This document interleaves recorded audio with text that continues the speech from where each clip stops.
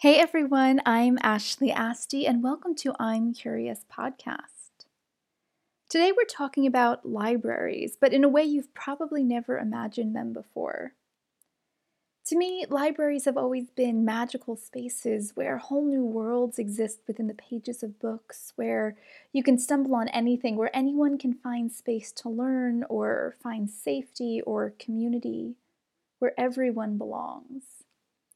But as Adam Eckelman, the executive director of the U.S. Office of Libraries Without Borders, shows us in this episode, libraries aren't only magical, they are fundamental to equality and justice. As of this recording, the U.S. and the globe has been facing a pandemic for nearly a year. So Adam and I dive into not only literacy and access to information through books, but digital literacy and the way in this age of virtual school and Zoom meetings and Zoom court and telehealth appointments, digital literacy and access to a computer and internet are not only luxuries, they're necessities. So let's jump in. Adam, I am so grateful to have you here. I've been looking forward to this conversation.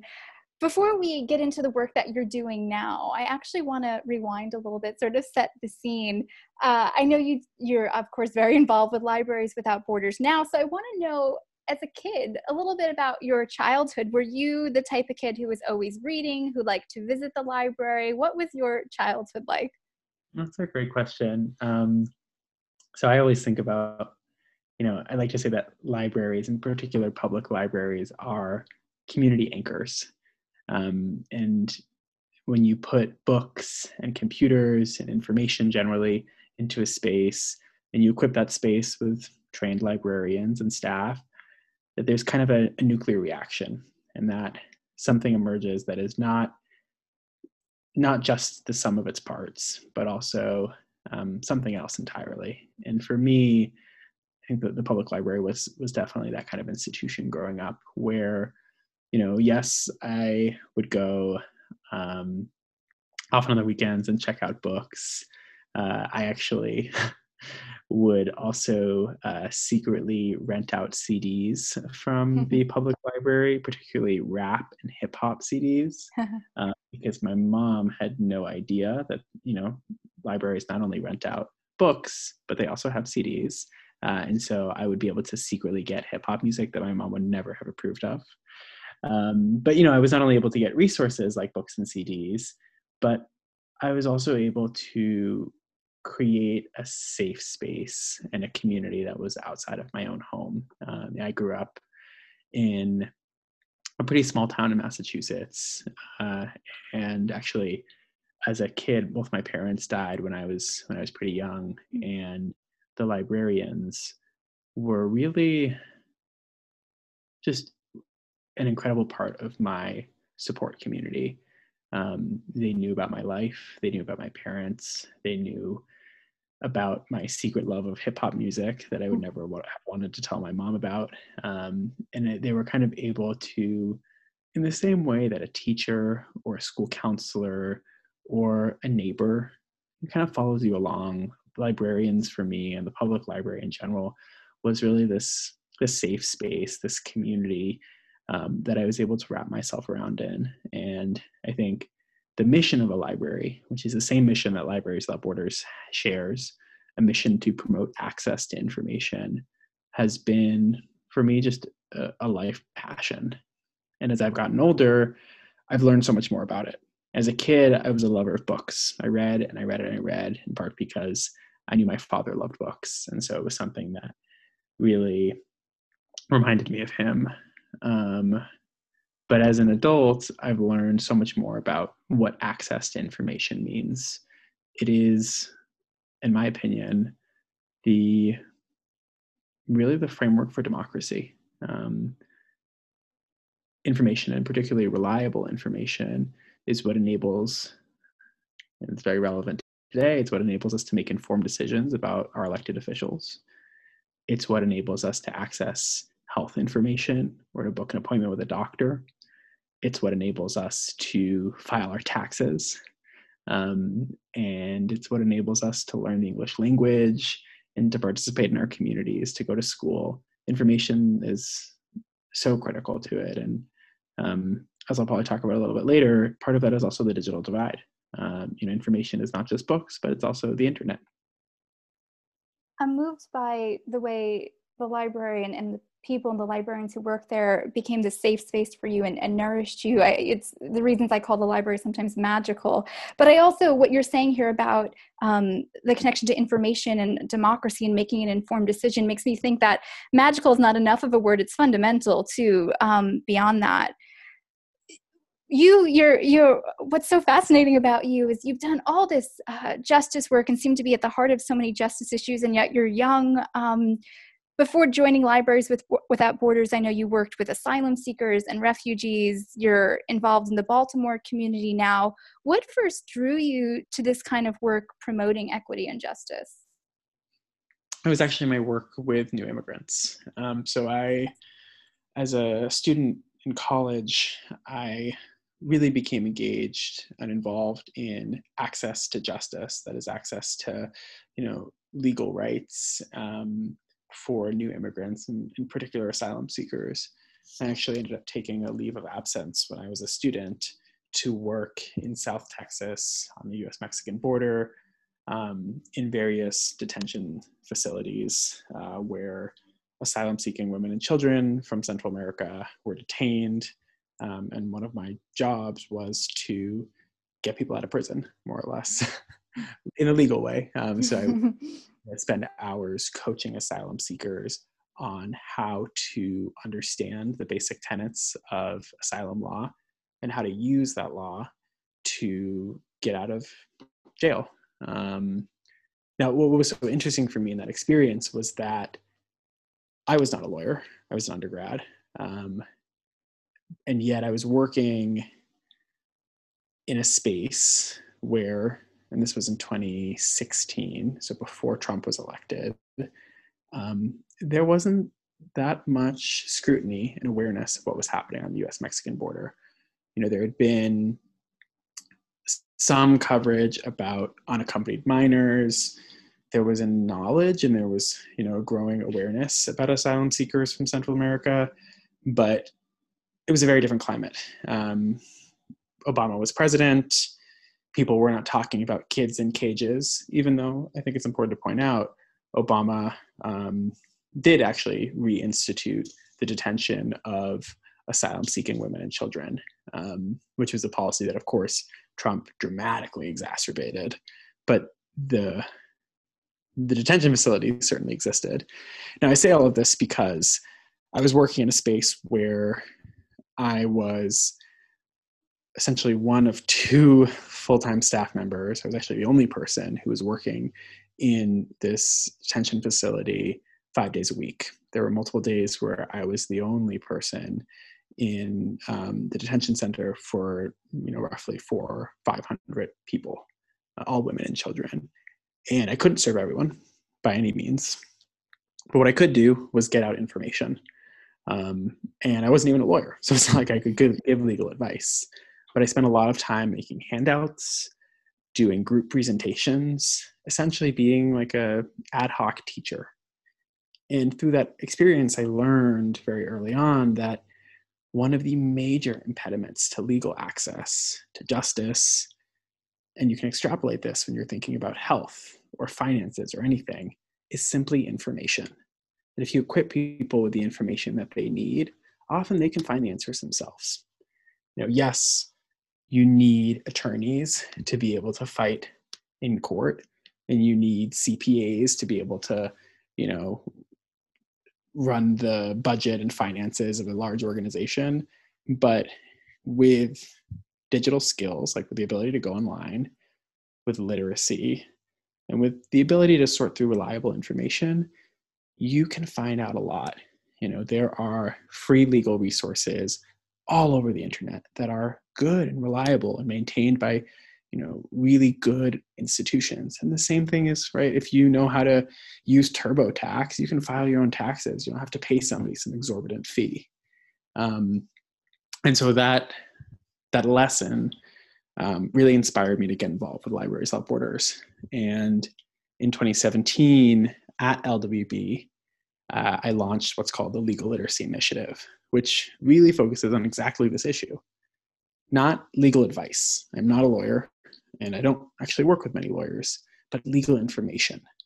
And one thing we realized is that one of the number one barriers to accessing legal information is literacy and digital literacy. The fact that a lot of folks do not know how to use a computer, and in some cases do not have the reading level necessary to access legal information. And so that's really what we started with.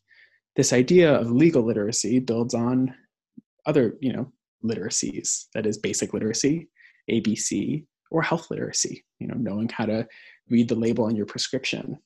And we realized that on the legal side, there's a similar basic core knowledge that you need to be able to navigate the justice system in the US.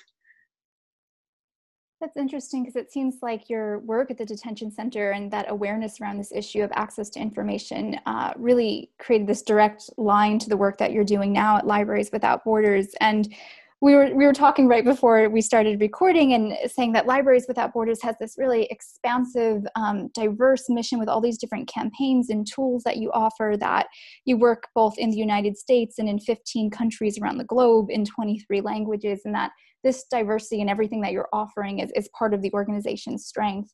If we can just step back for a moment before we get into some of those programs that you just mentioned, can you just sum up what the mission of Libraries Without Borders is? Absolutely. So Libraries Without Borders is an international organization with a mission to promote access to information for those in need. And we recognize that that looks really different depending on where you are and who you are. And myself, I'm the executive director of the US Office of Libraries Without Borders, which is a separate 501c3 that primarily focuses on promoting access to information for people living in the United States. That said, I'm also part of the association that works internationally. And internationally, if you put all the different offices and programs together, we operate in more than 30 different countries, and we have all different kinds of programs.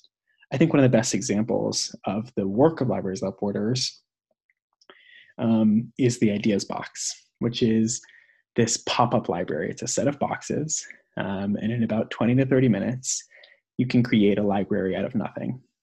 One box contains computers, the other one has books, another one has games, another one is a cinema, and you can set this up, and we have set this up in refugee camps in Colombia, Syria, Jordan, Bangladesh, and the Congo, in homeless shelters, in Paris, and in recent years, in abandoned community centers in Puerto Rico, in the South Bronx.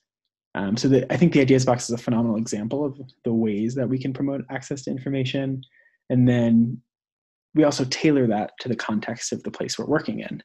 And so in the US, we took the Ideas Box, and as I mentioned, we've used it in Puerto Rico and in the South Bronx, but we also asked ourselves, how else can we promote access to information and bring libraries and library services to communities who need them? And we realized that laundromats were a uniquely American and really fascinating way to get resources to people where they are when they're available. Yeah, so tell me more about that. What are you doing with the Wash and Learn initiative? So the Wash and Learn initiative began as a byproduct of the Ideas Box. So in 2015, the New York Public Library had heard about some of the work that Libraries Without Borders was doing internationally, bringing the Ideas Box into refugee camps. And they invited us to demo the Ideas Box in the South Bronx. At first, we were really excited, and we set up the Ideas Box in a public park, but we realized pretty early on that it wasn't actually a perfect fit for some simple reasons. It was really hot and really rainy, and we wanted to design a program that didn't feel like it was competing at all with the work that the New York Public Library was doing, but instead was just building on their current capacity. And so together with the New York Public Library and actually an ethnologist at NYU, we started to test and iterate how to bring library resources into communities. And we had a big open question. So we started putting the ideas box at subway stations. We put it in the waiting room of a hospital. And one day we put the ideas box right outside of a laundromat. And we saw high levels of engagement.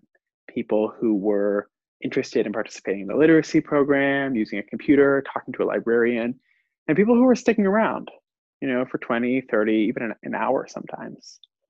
And that got us thinking, could we repurpose the ideas box and the tenets of a library, but for a laundromat? So we actually launched another program focused entirely on laundromats in the city of Detroit. And using that example, we scaled into Baltimore, Maryland, into Oakland, California, Minneapolis, St. Paul, the Pittsburgh metro area, and San Antonio, Texas. And the program has continued to evolve. There's a lot of really important ideas behind it, but most importantly, it's just the idea of meeting people where they are. The average family spends more than an hour in a laundromat a week. People are waiting, they're stuck. So it's a really interesting way to bring resources to folks. I think it also might go without saying that laundromats are primarily used by low-income families who either can't afford a washer dryer or don't have the space for a washer dryer.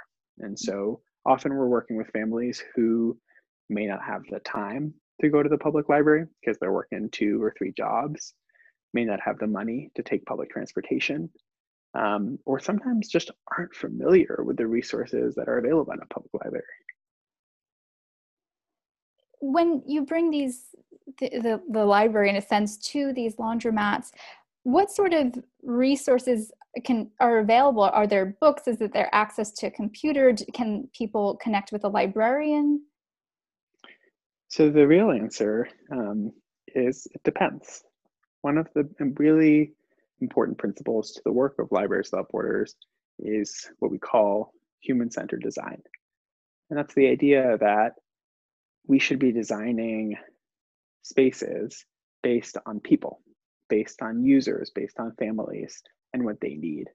And so before we jump into a community and set up a bookshelf or put in a computer or offer an English language learning class, we ask residents, what do you want to see in this space?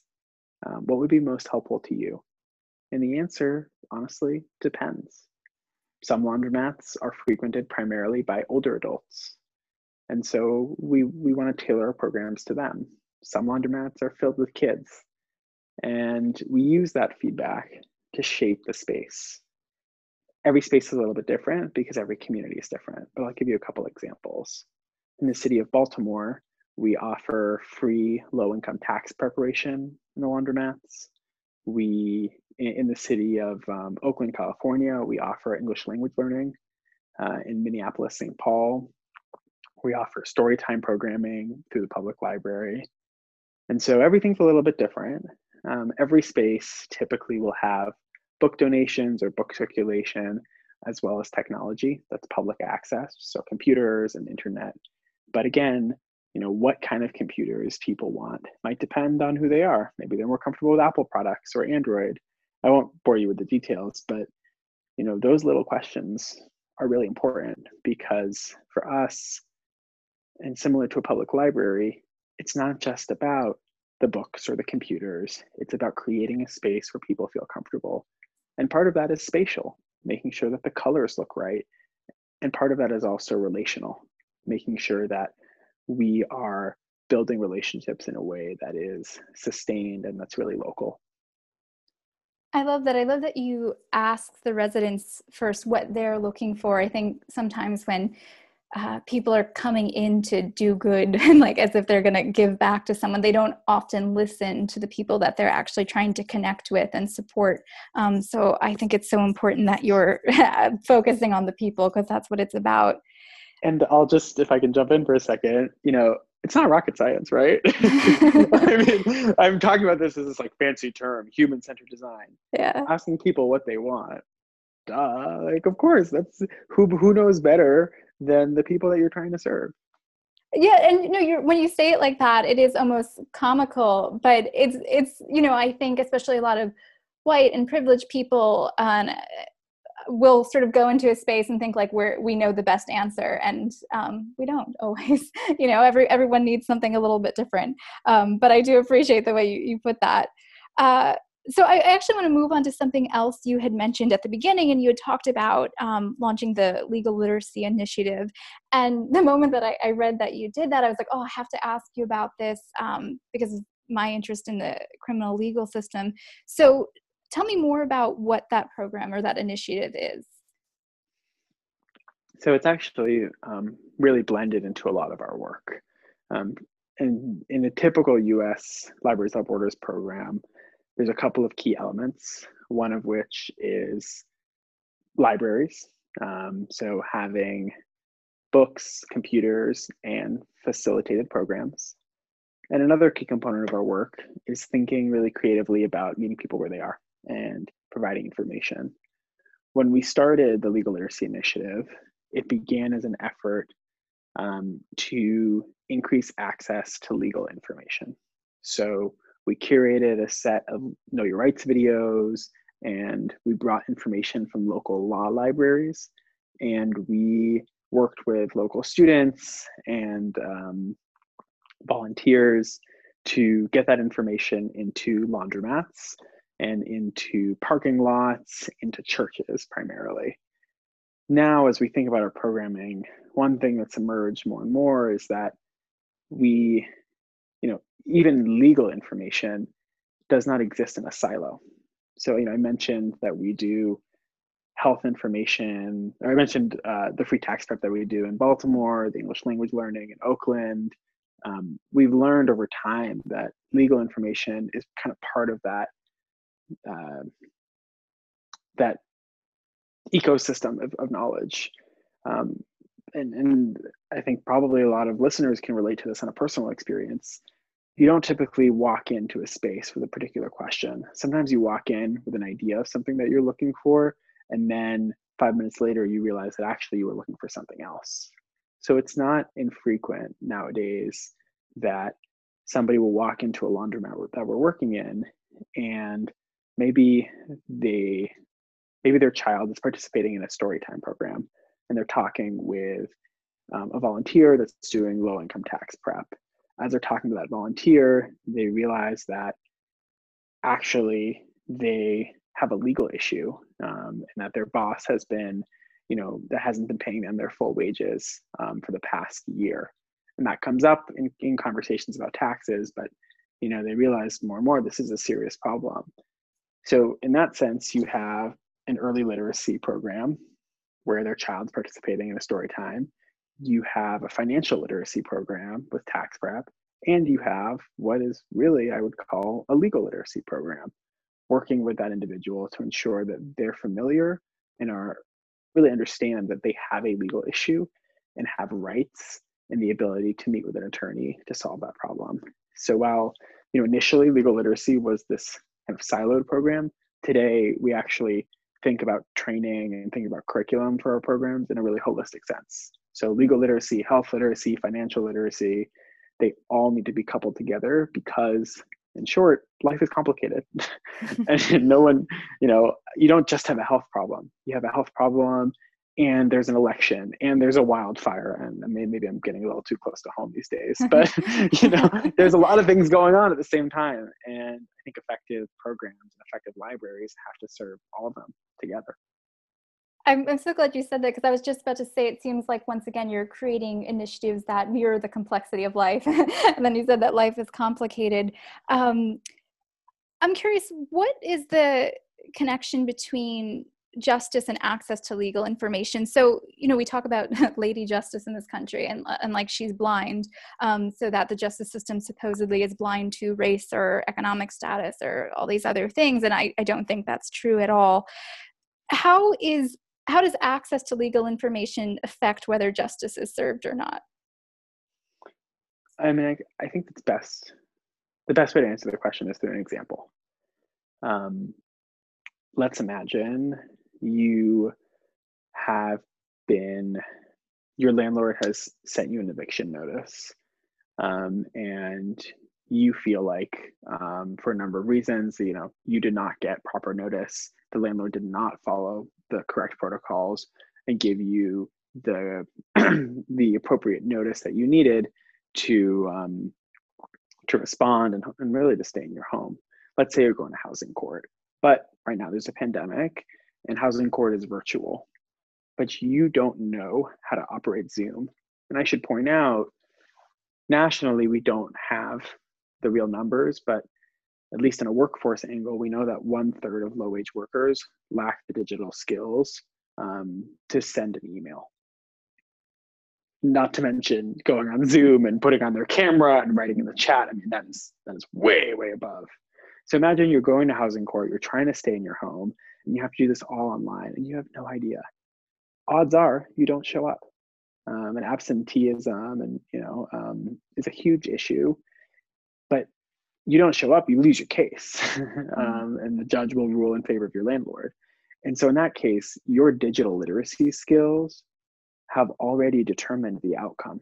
You didn't have access to justice. You didn't, maybe, in civil cases in the first place, you don't have a right to attorney in most states.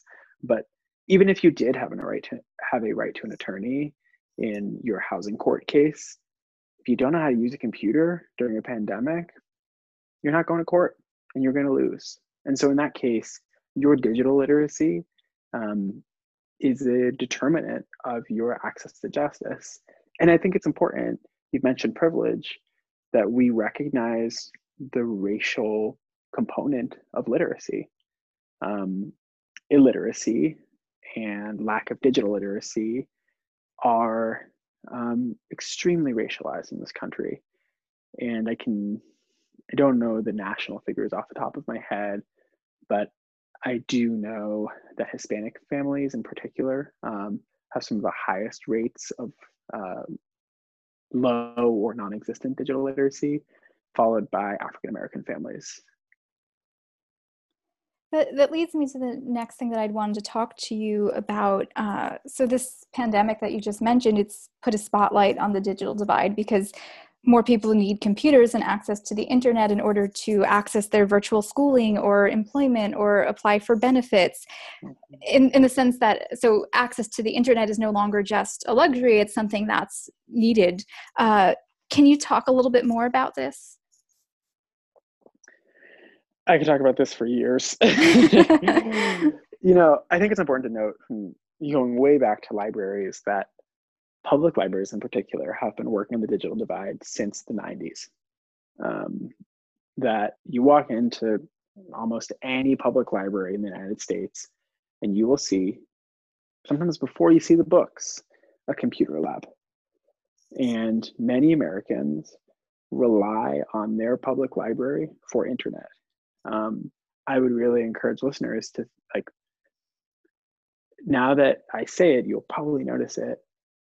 Walk by your public library, drive by your public library, you will notice a couple people hanging out. Sometimes they're folks who are experiencing homelessness, who are waiting in the parking lot of that public library to access internet. That has been the case for decades. Libraries have been aware of this. That's why they offer computers. That's why they offer free internet. That's why they offer digital literacy classes. During the pandemic, suddenly this was a headline because people realized that children were parking, where parents were parking their cars in the parking lot of a library so that their kids could do their homework. Now, I don't want to sound bitter, but that's always been a problem. In February of this year, Senator Van Hollen of Maryland introduced the Homework Gap Bill, which is really the culmination of decades of research and advocacy by practitioners like me, but also a number of organizations across the country that have been really raising awareness about the fact that a kid who doesn't have a computer or who doesn't have internet at home cannot do their homework. Imagine writing an essay on your phone. You can't do it. Imagine writing a resume on your phone. You can't do it.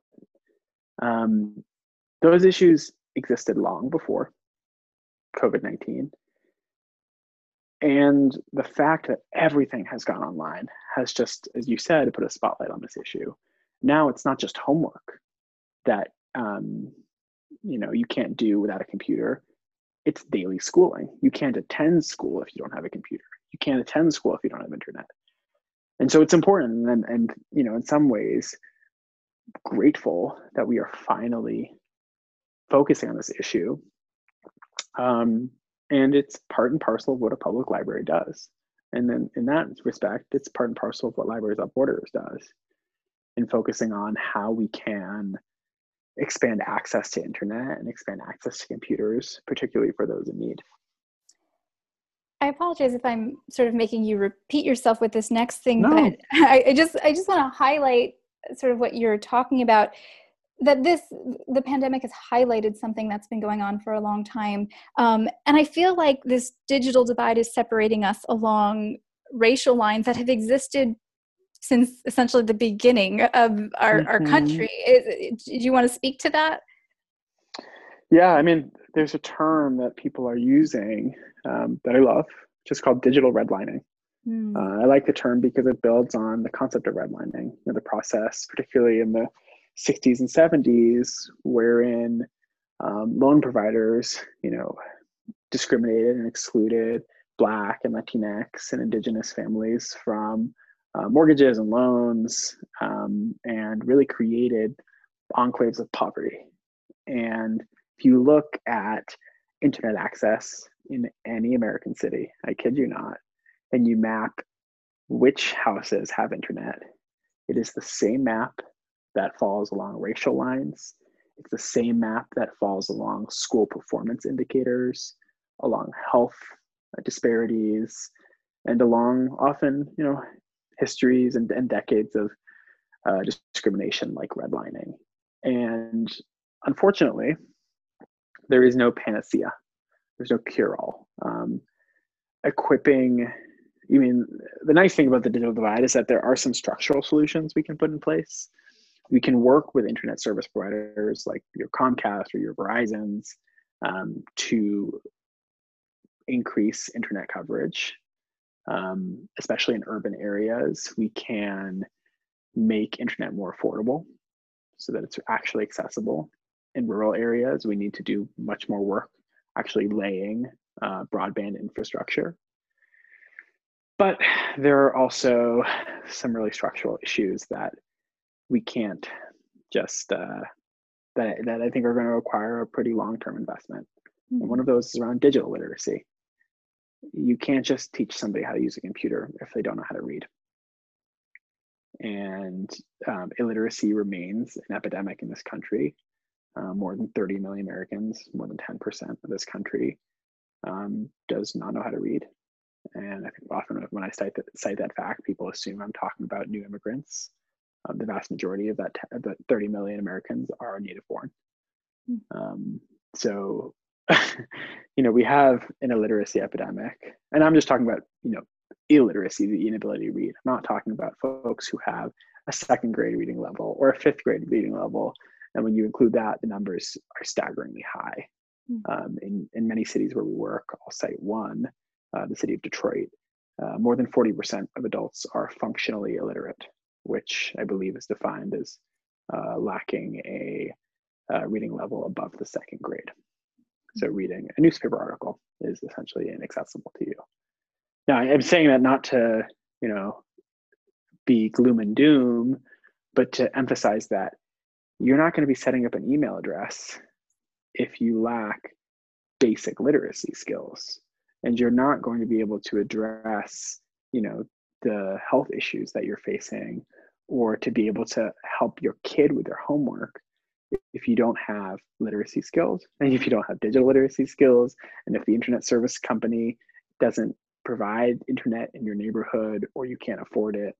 Again, these are issues that are often layered on top of one another, which is not to say that they are intractable. In fact, if you look, there are phenomenal examples of holistic, smart ways to solve these problems, but I can't point to a single solution that is going to address this, because it draws on histories, really, of discrimination. Yeah, when you give those numbers about illiteracy, they are staggering, which is the word that you use, and just almost overwhelming, and sort of helps you understand how we have these cycles of perpetuating incarceration and other, yeah. So that's, wow. I think you have a project that's interesting, that's somewhat connected to this. If I'm correct, if I'm wrong, you could completely clear this up. So what are you doing with the Alfred Landecker Democracy Fellowship project that you've got going on? Oh, you've definitely done your research. I did a little light stalking. Yeah. No, you're great. So it is technically a separate project. So this is more me than Libraries Without Borders, so of course they're related. But yeah, I'm a Alfred Landecker Democracy Fellow, and it's this inaugural fellowship that's run by the Alfred Landecker Foundation and the Humanity in Action program that is selected 30 leaders from primarily the US and Europe who are looking at innovative solutions to problems that are really tied to this moment, particularly the COVID-19 pandemic. Now, I was just awarded this fellowship. I'm incredibly excited about it. I actually just got word about it maybe a month ago. Oh. So I'm learning as I go. But my project with the Alfred Landecker Democracy Fellowship focuses on the digital divide and the work that I've been doing at Libraries Without Borders. And it's a bit of a pet project of mine. One issue that I've seen again and again and again around the digital divide is the lack of effective storytelling.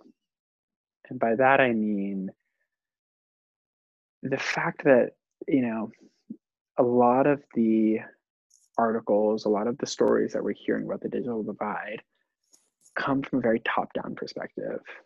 It's usually about, a school system or a city, and usually the lead of the article, the first 2 or 3 sentences is about a kid that's doing their homework in the parking lot.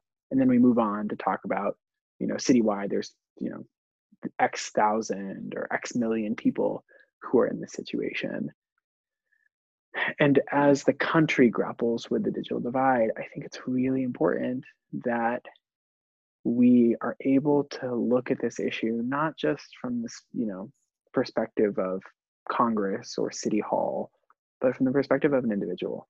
What is it really like to live in 2020, to be trying to fill out your census online, or to have a telehealth appointment with your doctor, or to go to school or attend college when you don't have sufficient internet, or you don't have a functioning computer, you don't really know how to work a computer? What's that lived experience like? How do you navigate that? Now, sometimes people laugh, especially folks who are over the age of 40 or so, and they say, well, I spent most of my life without a computer. And that's true, totally true. But if you are wealthy, and increasingly if you're white in this country, in 2020, you have a computer and you have internet and you have basic digital literacy skills. And the experience of being without those things in this moment, not in 1960, not in 1970s, but in 2020, is a unique barrier that I think a lot of folks have kind of overlooked. And I think part of the reason why it's overlooked is because it's out of sight, out of mind. It's really hard to fathom living without a computer right now when it's all we know. I think the best example is around, if you look at the media industry, we see an exploding number of online news outlets. And I really commend those news outlets. I think there's a lot of nonprofit models that are incredible. But when you're talking about accessibility of journalism and accessibility of media, how in the world can you get online stories to a population that doesn't have internet, that doesn't have reliable access to a computer? And that is a problem that I think it really highlights the divide that we see in this country and the kinds of inequality. And I think there's many parallels to literacy. It's really hard to fathom what it's like to be unable to read an article, or to be unable to read and understand the prescription or the things that your doctor tells you, or a lawyer, et cetera, when you have those skills. And my work with the Alfred Landecker Democracy Fellowship is to work with individuals through my network of library supporters and folks who are most affected by the digital divide and help them tell their stories. As a storyteller myself, I think that's why I was drawn to your project, that you're really trying to bring their stories to the foreground and encourage this deep listening by people who are most affected, because I think that's one of the things that creates change. There are all sorts of roles that we can play in creating change, but one of them is telling stories. So I appreciate that you're doing that, and I'm definitely going to follow along on that. I've got 2 more questions for you. I always say last question, and then I add more, so I'm going to say 2 just in case. The first one is, how has this work, all that you've done and experienced and seen, how has it changed you? Oof. Yeah, I know, big question, right? How has it changed me? I think I feel like I'm changed every month, every week, and the way that this year has been going, it feels like every week. I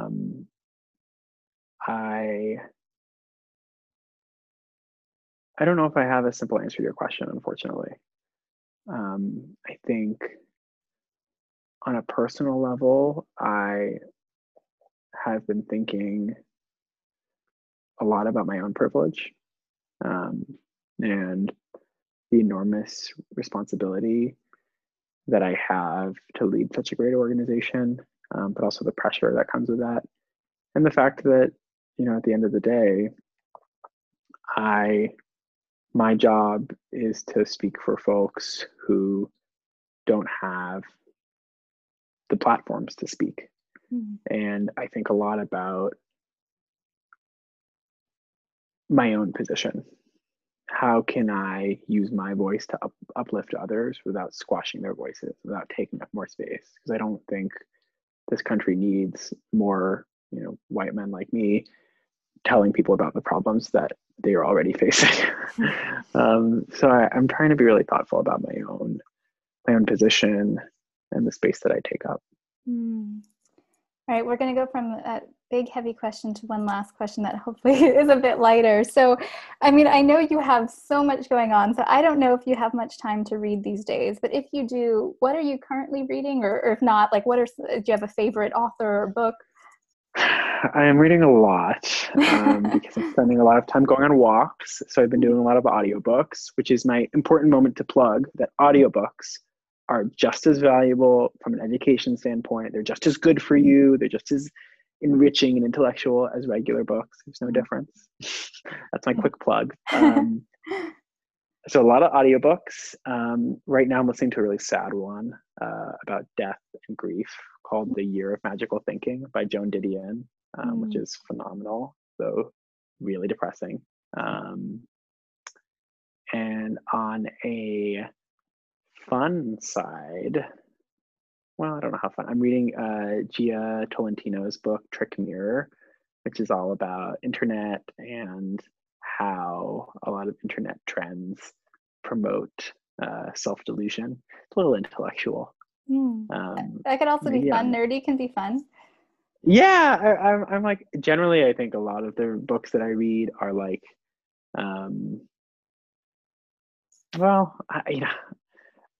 part of me just really wants to read like trashy romance novels because that's actually what I enjoy in the world, especially books with like an LGBTQ protagonist. That's my heart.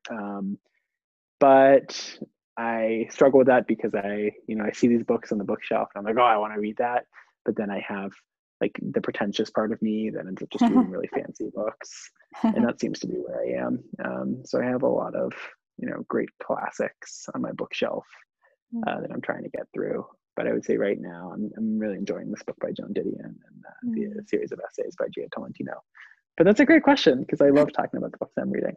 Well, I feel like there's a season for everything. So maybe at another point, you'll go back to some of those trashy, but important, like you said, having protagonists who are LGBTQ or something different, we don't often hear that or focus on that. So I think that's important. So not just trashy. But with that, Adam, I am... No, they're not trashy at all. Yeah. What were you going to say? No, I was going to say with that, I'm just so grateful for your time today. Like I said, I love libraries, and I think your mission is so important. So I was really excited to talk to you. I am definitely going to keep following along, but thank you for everything you do and for joining me. Please check out the work Adam and everyone at Libraries Without Borders is doing, not only in the United States, but across the globe, by visiting librarieswithoutborders.org. Thanks for tuning in, and I look forward to joining you next time on I'm Curious Podcast.